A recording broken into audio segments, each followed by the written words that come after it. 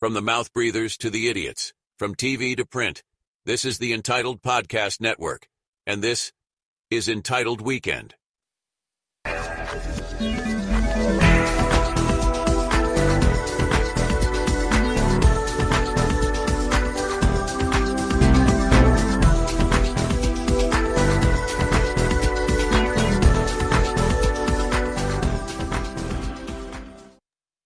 And welcome to Entitled Weekend. I'm going to start off by reading an email we got last week from Matt.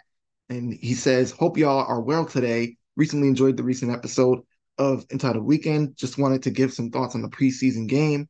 Defense is going to be really good, but we knew that already. The offensive line performance was poor throughout the game, but these were merely jabroni lineups who won't be starting. Hello, that's going to be a key later on. I don't think the starters will be nearly as bad. Cunningham ruled. Paul Perolo's feedback on him was so stupid and not even necessary. He made it seem that Cunningham was only here to be on the practice squad and be helpful to them when they play mobile quarterbacks. Really? They signed him to a ton of money for a UFA, and they're going to cut him and put him on the practice squad where he can be signed with another team. We haven't even seen him play wide receiver yet. The Pats broadcast I watched sucked. Zolak in particular was awful. They spent a strangely long time focusing on people's boots and sneakers because that's what I'm interested in when watching the first day of Pats football in the season. The boots that Gerard Mayo was wearing. What the fuck? I was looking forward to seeing some of the offensive players we've heard about in training camp perform, but it's hard to evaluate anything when the guys up front don't hold up a block.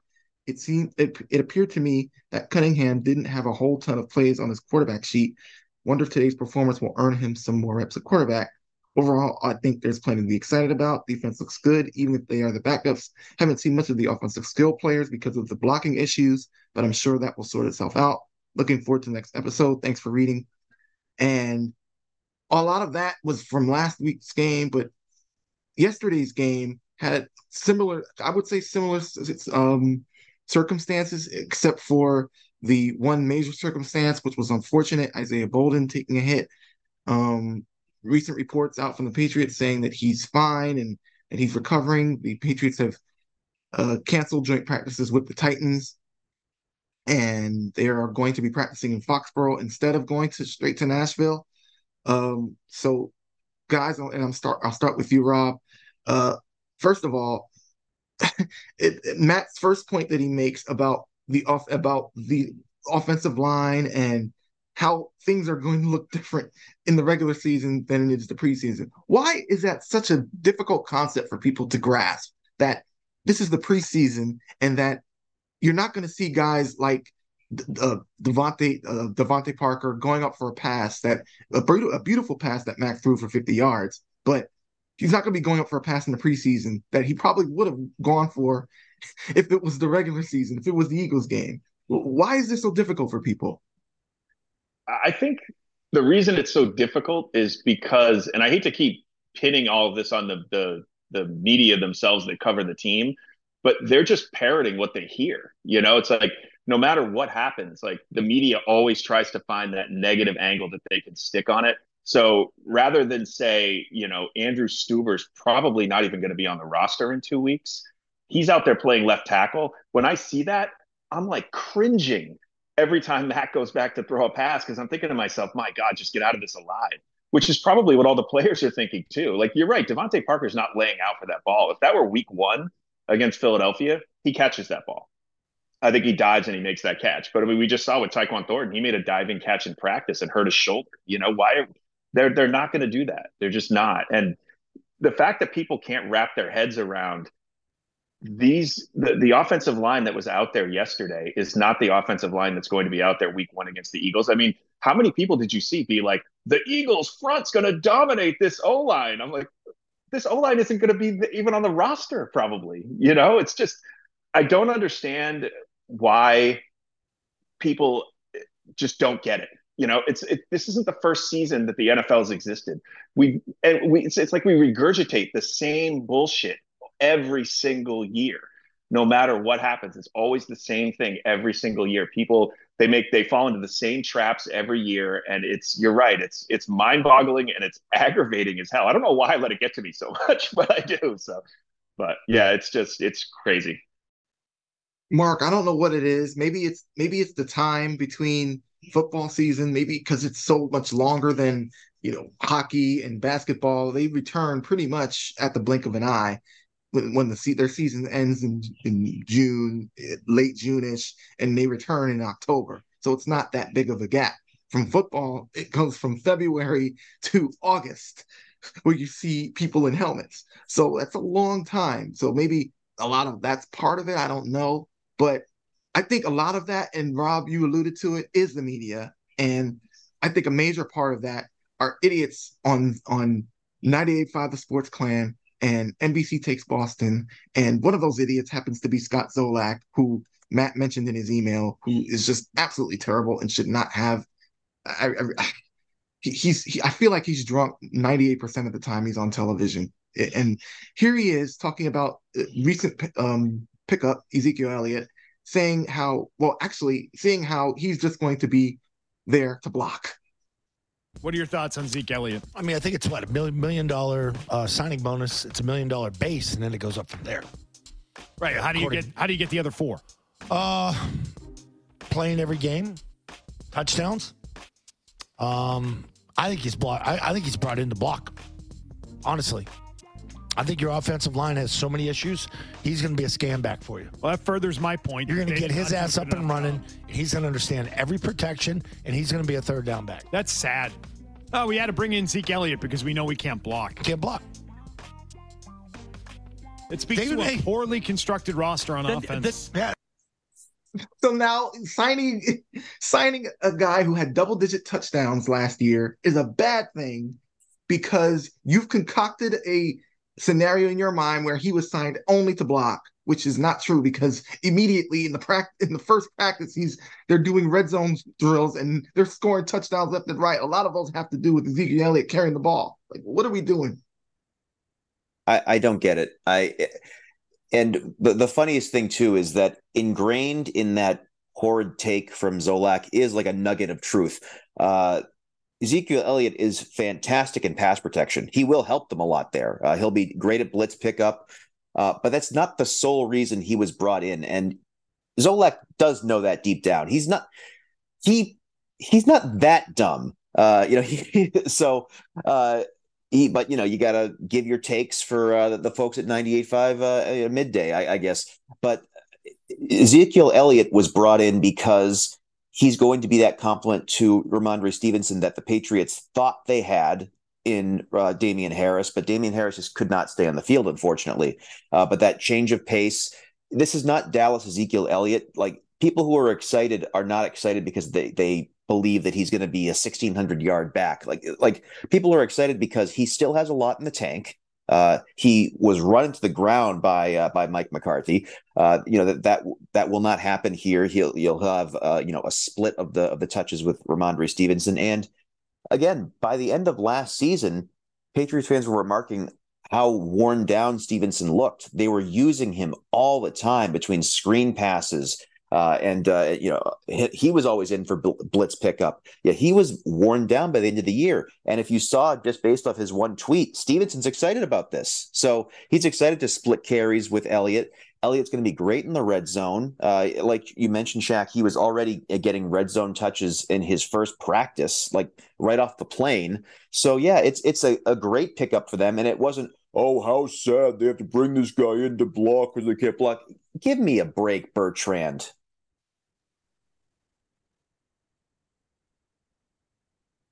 The thing about Zeke too that I think that those idiots didn't pay any attention to is inside the 10-yard line.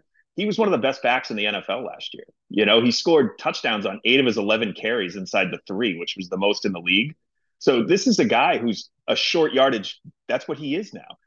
And the fact that he's not going to be the 1,600-yard back, everybody keeps saying that. Of course he's not going to be. But he's still only 27 years old. It's not like he's 35.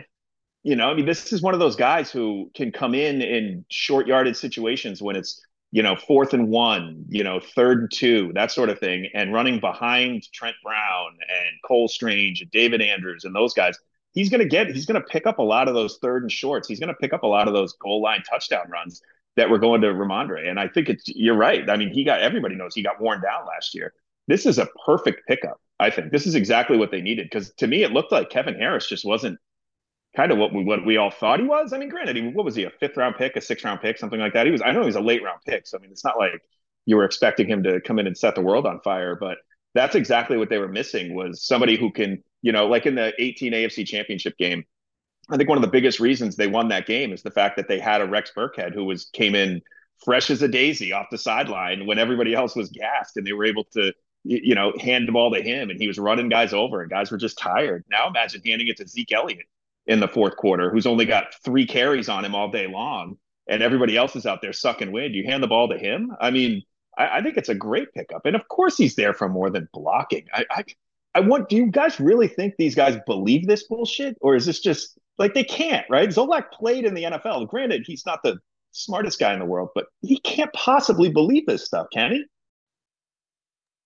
You wouldn't think that he actually believes it. Like, it has to just be filling their take quota for the people at Beasley Media. But it doesn't, to what Shaq was pointing out earlier. People hear it and they adopt that talking point because they hear Zolak. Oh, this guy played in the NFL. He believes this. It speaks to the lack of intelligence of their listener base, as well as the state of media today. Yeah, I totally agree. And I mean, if you want to take a quick peek at the lack of intelligence of the fan base, take a quick look on Patriots Twitter every once in a while, and that'll reinforce that point. Yeah.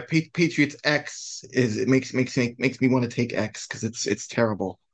It's so bad. And speaking of terrible, back to NBC Takes Boston, and this is the clip I wanted to play earlier about the offensive line and how bad it is. Again, preseason. Michael Wenu, I believe only David Andrews is the guy who's been there, at least for the first couple of quarters in the first 2 games. But the other starters are not there. Cole Strange and Michael Wenu. But again, offensive line bad, which means it's going to be bad. Phil, what stood out to you about the Patriots, specifically on offense, just seeing Mac Jones out there for that first series or so and what he was able to do under center? I thought there were some positive signs. It was nice to see early in the game him get Kendrick Bourne involved. It feels to me like Kendrick Bourne has really got a solid grip on that number 3 receiver role for the Patriots now, behind Devontae Parker and Juju Smith-Schuster, 2 guys who just got paid by the Patriots. But I come back to the offensive line, and unfortunately it's been a conversation all summer long, Ted, when you have 2 of your 3 starter. See, Ted being Ted Johnson, so just prepare yourself for some CTE nonsense. Quote-unquote starter drives get blown up by sacks. One, City So, just gets bull rushed basically right into Mac Jones's lap. And then the other, Andrew Stuber just getting undressed.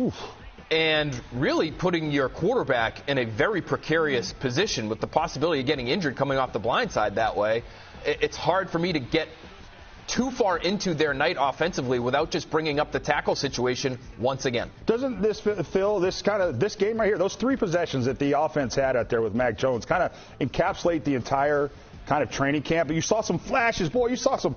You talk about Kendrick Bourne getting involved. That was an RPO. RPO, baby. That's Phil and I have been asking for these guys Mac Jones to do more RPOs. You saw that. You saw Demario Douglas explode a little bit. You could see, you could see some things that they were doing that were like, okay, they got something figured out. And then the offensive line, who is you talk about the Achilles heel for this team, it is going to be their undoing is this offensive line, because they've shown some flashes. They look like they have maybe some guys, Josh Booty, and then also Demario Douglas, maybe. Who is Josh Booty? The name is Kayshawn Booty. It's not Josh Booty. Surprising and be able to help out and maybe get some explosive plays for this offense. And so that was disappointing to kind of see what we've all been seeing at training camp. And then also I was a little bit disappointed, I think, in Mac Jones. Look, at the line of scrimmage, getting guys lined up and all that stuff was great. He overthrew Hunter Henry, early in that drive, and then he also overthrew, I think, Devontae Parker. So a couple miscues from Mac Jones as well. But, man, if he doesn't have time to throw the football, you guys. I don't know what to say. I really don't. Like, this is on television. Like, there are people behind this that are like, yes, this is good to go on the air. We're great. It's great. How is this possible? Oh, we're not done with NBC Takes Boston, by the way. Go ahead. Go ahead, Rob. What did you want to say? Oh, I thought you had another clip coming. I was I was getting ready to beat no, my head we'll get against to the that wall. one. We'll get to that one later. That one's the cream of the crop. Yeah, I mean, what you're hearing there is they're acting like Andrew Stuber is the starting left tackle for the 2023 New England Patriots or 2024 New England Patriots, whatever year we're in. That's what they're acting like. And the other thing too is, I would say any team in the NFL, if you get to their second and third string offensive lines, they're going to have a problem. So I'm not all that like. Would I love to see more depth on the Patriots O line? Of course I would. And if Andrew Stuber ever does come in during a regular season game, it's not going to be ideal. It's not going to be something that we're all excited about. But he's not going to be on the team more than likely. City So is a rookie. Like, these guys are not going to be on the field unless something catastrophic happens to this team. And they're acting as though, and they're spitting these takes out as though this is your starting offensive line, which is absolutely ridiculous. And the other thing too is, if one guy gets hurt and one of these backups is in the game, it's different than having 3 out of 5 the third string guys that are on the offensive line. Of course, they're going to get run over.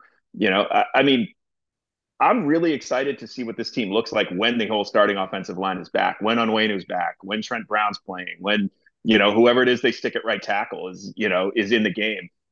I think it's going to be good. I think they're going to be fine on the offensive line, unless somebody gets hurt, and then it'll be a problem. But I mean, who in the NFL has a roster deep enough to where you get to their third string tackles and everything's copacetic? It's just foolishness. Absolutely. And here's my problem with this whole segment, because no one is going to sit here and tell you what we've seen through 2 preseason games from the offensive line is good. Like, no one is trying to tell you that.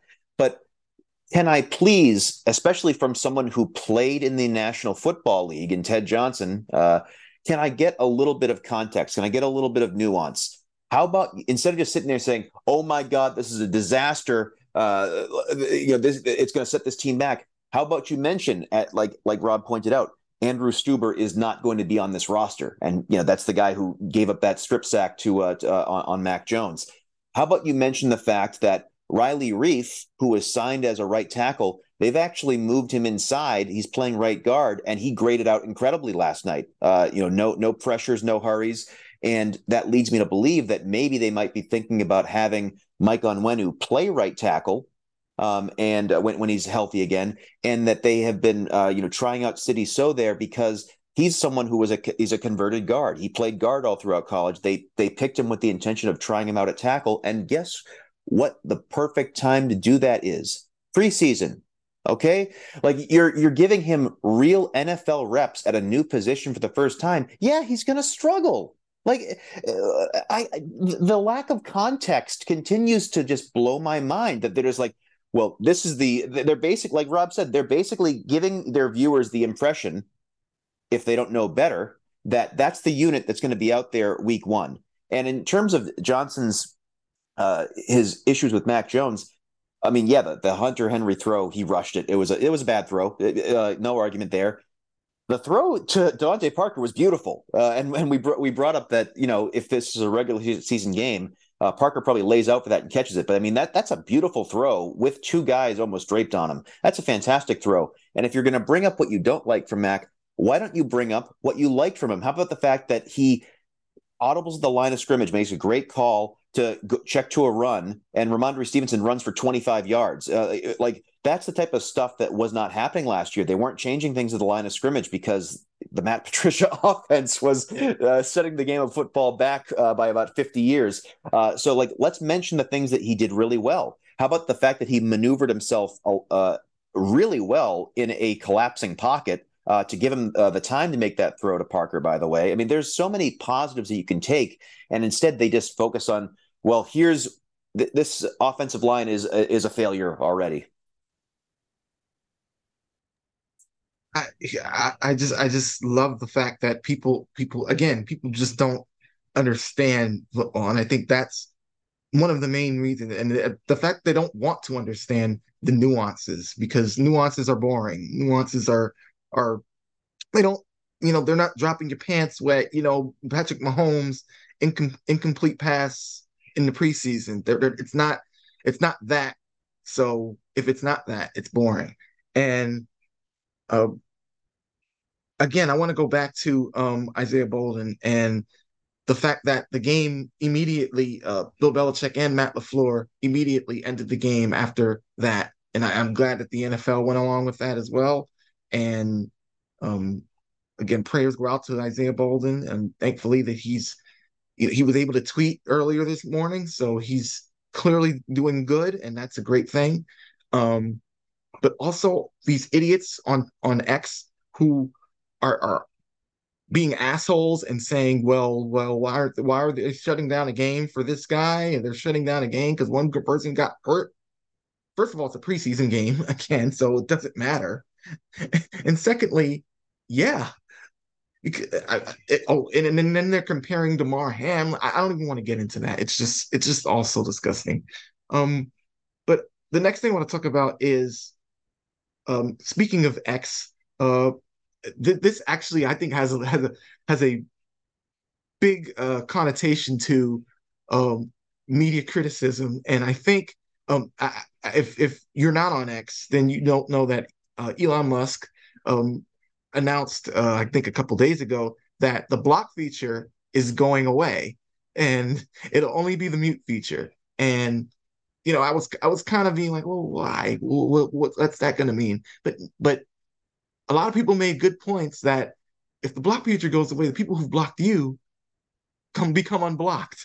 And I think I have about 100 media members who've blocked me.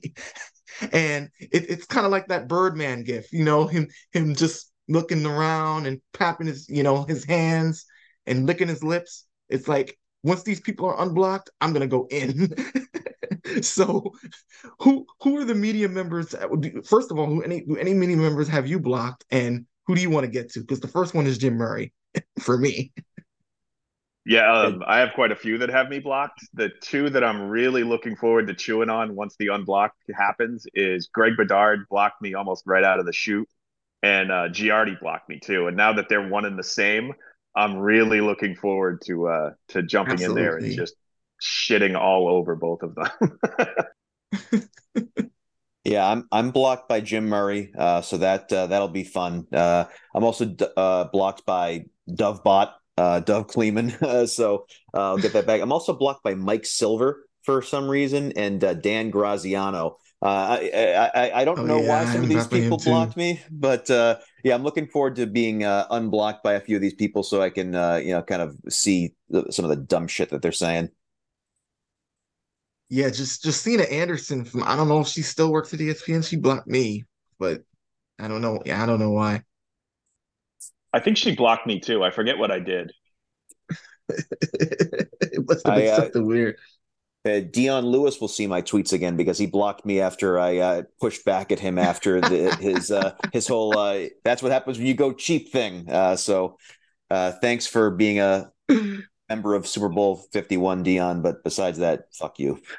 Yeah, one other thing too is kudos to Asante Samuel for not blocking me because I lay him out every time he tweets something, Yeah, and he must have me muted or he just doesn't give a shit, one or the other. But if there's any guy who absolutely deserved to be blocked by, it's Asante Samuel, and he has not blocked me yet. So and before we move on to slamming these people, I want to give credit to someone who we've been talking about in our chat, who I think deserves credit because he used to be, um, I don't know, maybe it was something about him having a private account, but now that he works for CLNS, but he's actually one of the good guys, I think, Taylor Kyles. I've really appreciated his insights and his tweets recently. So this is a media criticism podcast, but it's also, I believe, in due credit for people who deserve it, and he's one of those. He's done a good job. I've enjoyed seeing his breakdowns. Yeah, it's amazing how when you stop just tossing out takes that people will when they're just giving you genuine breakdown of what they see, how much better things are. Which is what everyone says that Mike Giardi does, even though that's a load of shit. yeah, I totally agree. I think I've really enjoyed his his X account, and his he does the video breakdowns. I actually read his breakdown of the game last night, and his criticisms are fair. which, I know for me, that's all I ask for. I'm not saying this team is above reproach or Bill Belichick's above reproach, but make the criticisms fair. Don't make them just disingenuous nonsense. And that's what I really admire about the Taylor Kyles coverage, is that, even when he criticizes them, it's a fair criticism. Yeah, that's not too much to ask. Because the reaction, the pushback from the media fanboys is like, oh, you just don't like your team being criticized. I never said that. I'm the first to criticize something when it sticks out to me. I've taken plenty of shots at Matt Patricia over the last several months. If something doesn't work, there's nothing wrong with providing actual constructive criticism, and what Taylor often does, like you said, Rob, it's fair, as opposed to just building a straw man argument and oh my God, this offensive line is in shambles. Again, just when there's no context and when you're just throwing out a blanket statement to drive clicks, that's what people have a problem with. Not when you point out legitimate holes or flaws and point out what might be able to fix them. Exactly. And another guy who has impressed me too is Mark Daniels. Sometimes he wings off a little bit on that, but he's been good too. He wrote a good article about Mac Jones the other day that I appreciated. Let's switch gears for just a moment on the Patriots, and let's talk about the Red Sox. We started talking before we started recording about how they're killing the Yankees, but speaking of killing, John Tomase, who should not be on television in any way, shape, or form or capacity. He should be sued for libel and should not be on television. But NBC Takes Boston is the home of all liars and thieves and just irredeemable people. So here he and surprisingly Phil Perry talking about the Red Sox and their prospects. I think he is quite happy about this. And if you were to ask me, as you possibly would, what it means more to him, this prospect ranking or the team's current standings, I would say it's not even close. It's the prospect ranking. They're building for the future, and that's fine, but it's now at the expense of this season and last season and the 2020 season. And yes, 21, you gave us something that was pretty great, but how many more of these seasons is ownership willing to put up with before you say, well, when is the farm going to pay off? My big concern is he going to be able to take the next step of using some of these guys? So far, Bloom has been unwilling to pull the trigger on any prospects, let alone one in their top 10. Tomase, how good are these guys? Am I wrong to be a little bit underwhelmed? I see they're fifth overall. That's great. But then we just showed you the top four prospects. You got one at 93 overall, so sort of just barely drafted, barely slipped in, and we have no idea what he is or what he can do. The other, number 3 is 80th on the list. And again, I get it. As a group, they seem to be pretty impressive. But how impressive are they exactly as somebody who knows more? Yeah, this is a great question. And I've actually asked people in other organizations this over the last couple of weeks, especially around the trade deadline. And opinions run. Some are high on them. They think Marcelo Meyer is can't miss. Although it's interesting, he was a top 5 prospect at one point this year, and he has slipped to 15th. Roman Anthony is doing the exact opposite. He is shooting up the list, but he's, at high A. So it's hard to say. I think the one area where there's a lot of skepticism is pitching. What do they have on the pitching side? Lot of disagreement there. Will Chaim Bloom ever get rid of any of these guys to help the big league club? Yeah, the very quick answer to that is you can't keep them all. If you have a top 30, all 30 of them are not going to play for you, especially at the same time. You have to move them. You have to use them. That's what the Rays do. It's what the Dodgers do. It's certainly what the Padres have tried to do. You need to do it too. Okay, so wasn't Tomase just saying that Heinz Vision, like he sees Heinz Vision, and now he's back to saying dumb shit? Like Bello and Duran and Cassius, they play every day. So I mean, every superstar turned into was a prospect at once. So they don't know. Bill Perry doesn't know football and should not even be talking baseball. And again, John Tomase should not be talking at all. So go ahead, Rob. I don't even know where to start with that. I mean, Tomase shouldn't even be on the airwaves. Imagine his interview at NBC Takes Boston. Imagine how that interview process went. I mean, it's just absurd. But, it's just mind-boggling to me. It's absolutely mind-boggling listening to that. The Red Sox are 3 games out of a playoff spot right now. So they're acting like they're, 30 Bottom of games the out. They're barrel. acting like they're Yeah. the Kansas City Royals right now. They're 3 games out of a playoff spot. They've won 7 out of 10. They beat the Yankees at least 2 out of 3. They're playing right now. There's a chance they could sweep the Yankees. Everything's right out in front of them. They got everybody back. They got all their guys healthy again. It's not inconceivable they make a run this year and get into the postseason. Next year, I think they look even better. When you look across that infield, you'll have Devers, you'll have Meyer, Story, and Casas. That's as good of an offensive infield as you're going to find probably in the American League. I just, and these are the same people that shit on the Yoshida signing when they signed him, which now looks to me like one of the biggest bargains in professional sports. It just goes back to what we were saying earlier. They automatically look at things through the lens of how can we spin this to shit on the teams. And it must be what the majority of the fan base is looking for. It must be what's driving ratings, because there's no contrarians out there. There's no competitor to NBC Takes Boston that's actually putting out content for the part of the fan base that has an IQ above 9. And it's bizarre to me that I don't understand the people that consume this, that listen to this, because I know we don't, and I don't know anyone who does. Yeah, it's the people who slice meat and cheese for a living, and that this is their only source of entertainment. I mean, that's probably something to that. But I mean, like Rob said, I don't know where to start here. First of all, just to pick out that one piece about Marcelo Mayer, who, at one point he was 5th, now he's 15th. So first of all, that has a lot to do with the fact that was before there was the most recent draft, and a bunch of the guys went in the top 5, immediately leapt over him in the prospect rankings because they're major league ready. The 2 or 3 guys from LSU who got picked in the top 3 or 4, they're going to be in the big leagues like in April. So like that's why they leapt over him on the chart. So they're like, oh, well, this guy, they're again giving you the impression that this guy is suddenly not as much of a can't miss prospect because other prospects who were just added to the pool who now qualify are ranked above him. It's really dumb. But I also don't understand the timing for this segment. This segment was 2.5 weeks after the trade deadline. The trade deadline has come and gone. Why are we talking about it? How come they're not moving any prospects? It's so dumb. And again, the lack of context, like Rob pointed out, they're 3 games out of a playoff spot.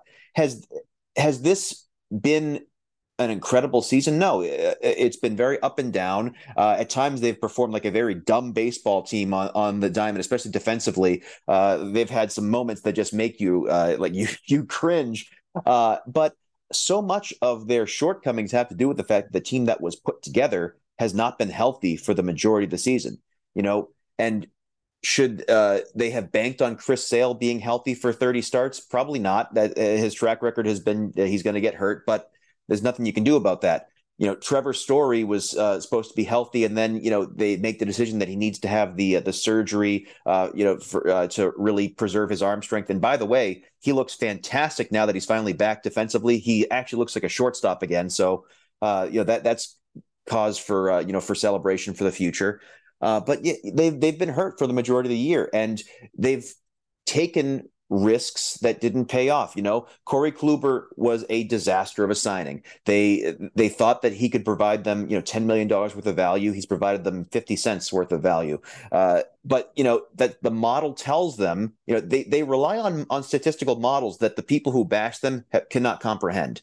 And the model told them that was an acquisition that was worth making. It didn't pan out. But the idea that Chaim Bloom does not care about the major league roster is just so asinine. He has put competitive teams on the field for the last 3 years.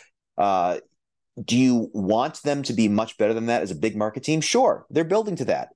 That is way more on ownership than on Chaim Bloom. Ownership traded away Mookie Betts because they didn't want to pay him. Okay, that was Chaim Bloom's first task as the chief baseball officer, was to trade away Mookie Betts and have attached David Price's contract to him So you could dump more salary. What kind of return were you going to get there? And by the way, they ended up getting Connor Wong back in that deal, who looks like a starting catcher for them. Alex Verdugo, who I'm kind of out on, but a lot of other people like him.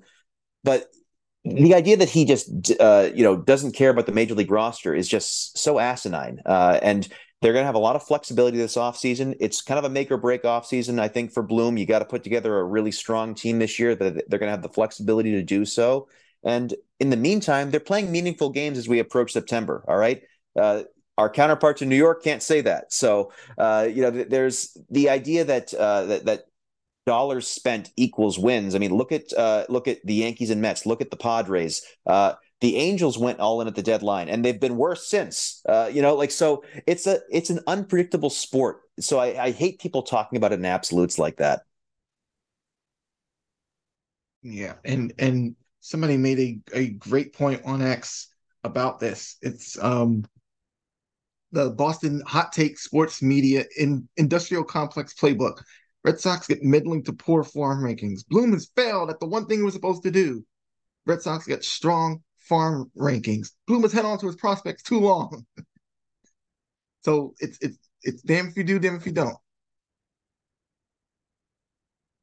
So with that being said, so Tomase, go fuck yourself, and Phil Perry, just stop talking baseball and really football too. Let's get to something a little fun. Rob brought this up in our chat earlier. I haven't been watching Hard Knocks, but I think you have, Rob, and it's just complete cringe. And I've been researching some of the clips before we started, and boy, a lot of it is just really bad. There's this moment right here with Aaron Rodgers and Bryce Young that I'm 99.9% certain scripted. What's up, stud? Doing? Things going well? Yeah. Good. Blessed, can't complain. Yeah. How you like everything? I love it. It's been amazing. Crazy when you're in one place forever. I can imagine. I hope that for you. Well, have fun out there, bro. Great to finally meet you, man. Big fan of yours. Same here. Yeah, thanks, bub. There's a cut between that and have fun out there, bro. So I feel like there was like a 20-second awkward pause that the editors had to go, oh, we got to cut that. I'm telling you, this has been one of the cringiest things I've ever seen in my life. It just like the very first episode opens with Aaron Rodgers coming out of the tunnel to go out for practice. And he's basically doing a mic check with the HBO guys, being like, does this sound okay? Is this going to be okay? It's like, this is an Aaron Rodgers infomercial from start to finish. But the one thing as a Patriots fan that I'm thoroughly enjoying seeing is just the certainty that Robert Saleh is in way over his head. This guy has no idea what he's doing. It's insanity. It's insanity. It's very reminiscent of when the Cleveland Browns were on, when was it Hugh Jackson was their head coach at the time, I think was the guy. And you could just see it. His assistant coaches were about ready to get into a fist fight on the sideline. And it was like, you could just see he had no control over what was going on. And Robert Saleh is he might as well just have a big foam Jets #1 hand on and just be waving it around on the sidelines for all the good he does. He runs around speaking in these, strange platitudes that don't really mean anything. And, the entire team is they almost look rudderless when you watch them practice. I mean, it's great as a Patriots fan watching this, but just the Aaron Rodgers stuff is just so over the top. It's 70%. Look how great Aaron Rodgers is. Then the defensive coordinator talks about how great Aaron Rodgers is. Saleh talks about how great Aaron Rodgers is. Aaron Rodgers talks about how great Aaron Rodgers is. And it's just, that's the entirety of this. And you can almost see it coming. The minute this team hits any sort of adversity at all, there is absolutely zero leadership on that field to pull them out of it. Rodgers is not a leader. Saleh might as well not even show up to work for all the good he does. I mean, they had the one clip where Ralph Macchio from the Karate Kid goes out there and starts dropping like Mr. Miyagi, like motivational quotes. And they're like, the team's like looking at him like, what? Like this whole thing is bananas. As a Pats fan, it's great to watch because I really, And of course the Ben Bolins and the medias of the world think that this Jets team is, a 17-0 juggernaut that's just going to race its way to the Super Bowl. I have a feeling, and I don't know what the line is. I think they might get boat raced in the opening week against Buffalo. I think Buffalo might just come out and just put it on them in pretty good shape. So it is, if you want to watch it for the comedic value, or as a Patriots fan, just to set your mind at ease that we should be able to handle the Jets this year, it's a good watch. Other than that, it's one of the worst pieces of production I've ever seen. To your point, Rob, on week one, that's the one time that I will root thoroughly for Buffalo. I do want Buffalo to just absolutely rip them to shreds week one. But I have been, and people can pull up my tweets. They're all out there. I have been on the Jets will not be remotely as good as people are crowning them to be bandwagon since the Rodgers trade happened. 8 or 9 wins. That's what I think they're going to end up with this year. Saleh is a big reason why. And Hard Knocks, like you said, Rob, it has kind of punctuated that for me because I already didn't have a high opinion of him before this, but I'm like, yeah, this guy, great defensive coordinator. Go back to that. He'll have a long career in the NFL as a defensive coordinator. He's very good there. His players love him.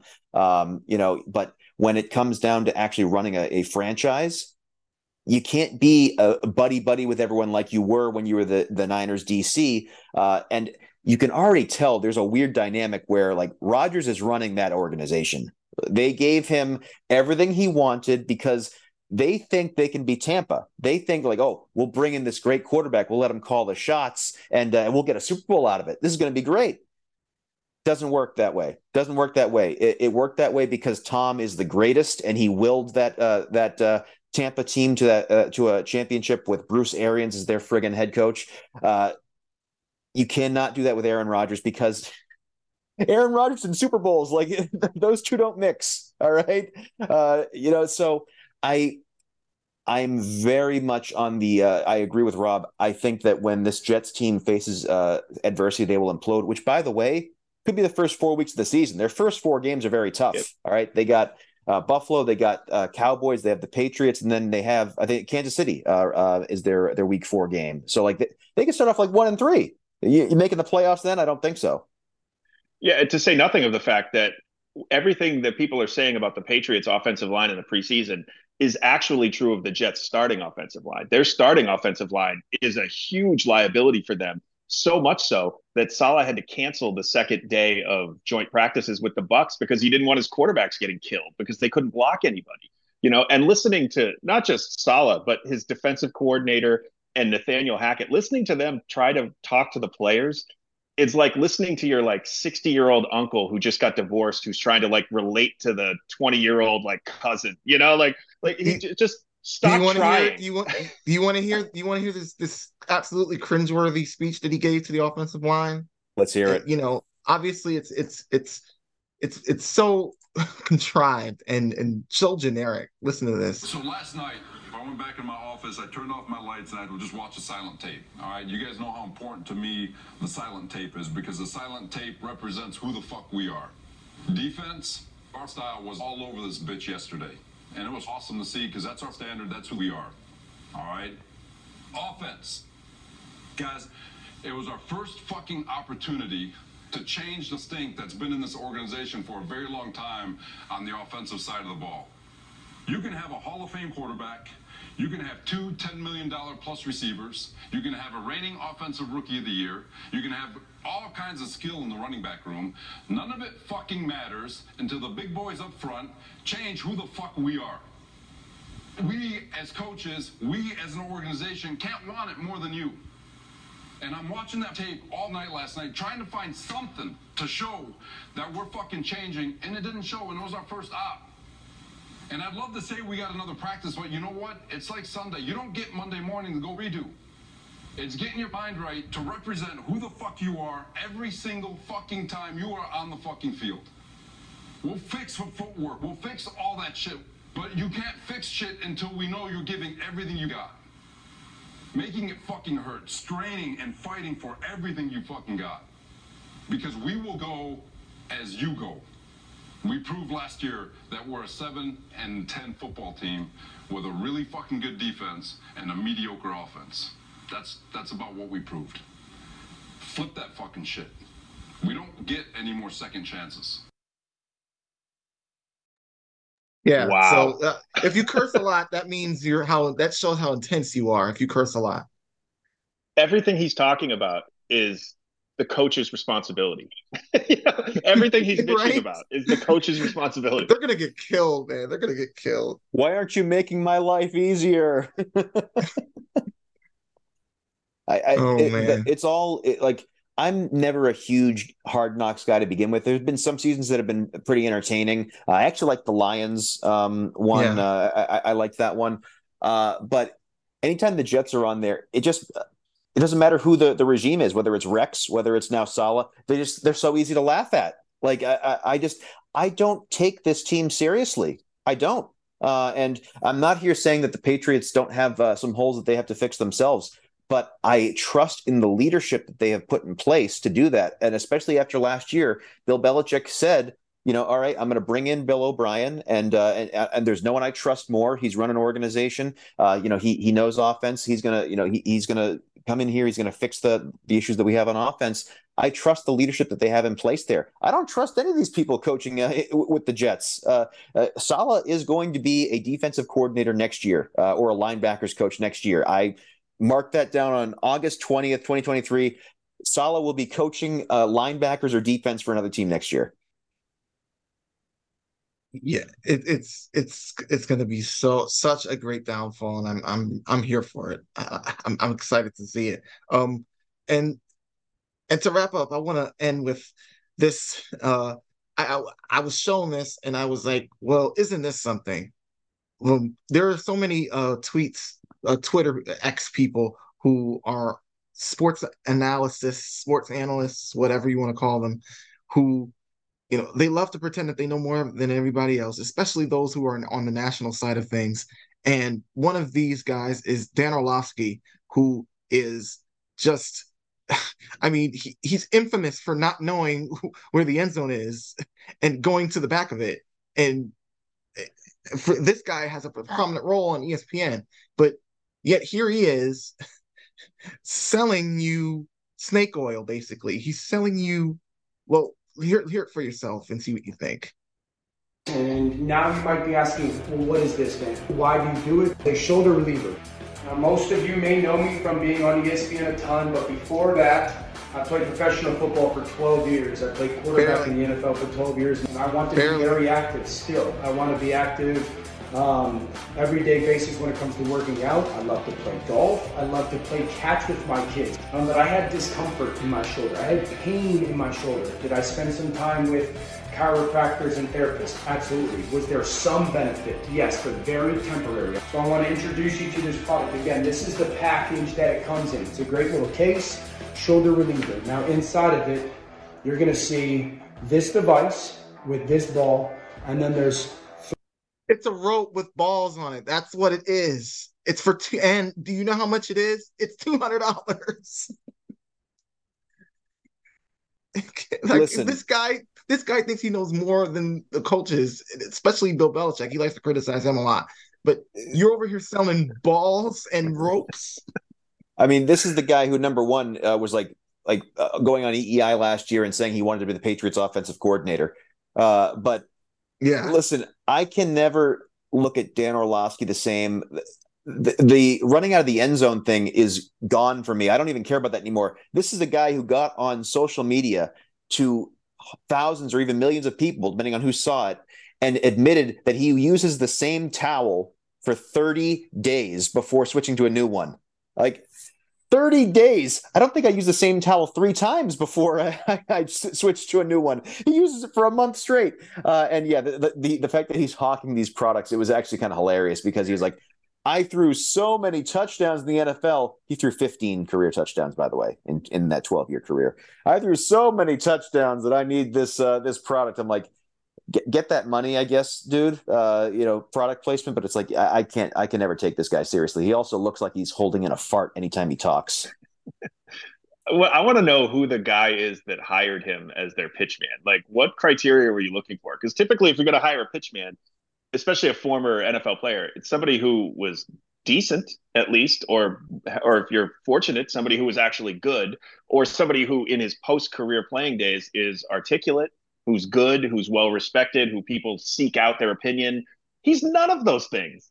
He's none of those things. He was a far below average quarterback who just kind of hung around because he was a backup, and backup quarterback. I mean, that's the best gig in the world. You get paid, you can hang around forever, you can get, but why on earth would you hire this guy to pitch anything? That's what I don't understand. Like, it's just insanity.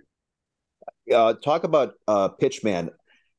If there's one former NFL QB who I think would be a successful pitch man after he retires, it's Jimmy G, because that's someone who has talked to himself or smiled himself into over $100 million in the NFL, despite playing maybe, I think, one full season. He's got that $1 million smile. That guy, just give him a product, he'll smile, and people will buy millions of them. Like that. That is a pitch man waiting to happen post-playing career, Jimmy G. Yeah, he that would make sense. I'm not sure why he hasn't done that yet, because yeah, they tried to market him as I guess the Tom Brady-ish, because I guess he was on the same team. So, but yeah, I'm surprised he's not one of those product hawks. But but yeah, so we've got next week against the Titans, and then a couple more weeks after that, and then football is actually going to be a real thing. So I'm sure they're going to be a billion terrible takes on X and elsewhere, and we'll be here for it. I definitely want to do another one of these next week. So if you have any inquiries or questions, email us at entitledweekend@gmail.com.